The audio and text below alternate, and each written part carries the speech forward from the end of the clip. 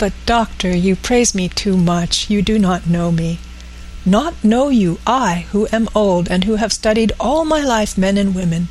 I, who have made my specialty the brain and all that belongs to him, and all that follow from him. And I have read your diary that you have so goodly written for me, and which breathes out truth in every line.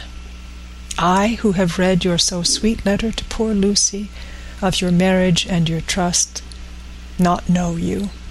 Oh, Madam Mina, good women tell all their lives, and by day and by hour and by minute, such things that angels can read. And we men who wish to know have in us something of angels' eyes. Your husband is noble nature, and you are noble too, for you trust. And trust cannot be where there is mean nature. And your husband? Tell me of him. Is he quite well? Is all that fever gone? And is he strong and hearty? I saw here an opening to ask him about Jonathan, so I said, he was almost recovered, but he has been greatly upset by Mr. Hawkins's death.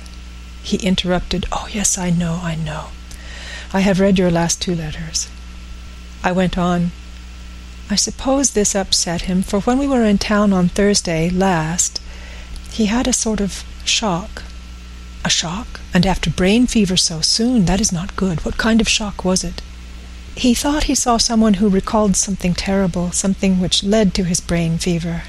And here the whole thing seemed to overwhelm me in a rush. The pity for Jonathan, the horror which he experienced, the whole fearful mystery of his diary, and the fear that has been brooding over me ever since, all came in a tumult.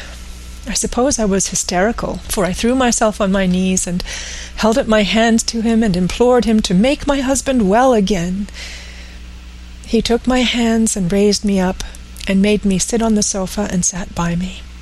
He held my hand in his and said to me with, such infinite sweetness, 'My life is a barren and lonely one, so full of work that I have not had much time for friendships.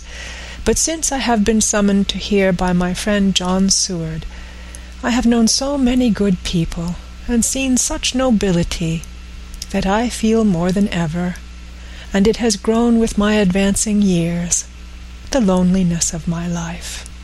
Believe me, then, that I come here full of respect for you, and you have given me hope, not in what I am seeking of, but that there are good women still left to make life happy, good women whose lives and whose truths may make good lesson for the children that are to be.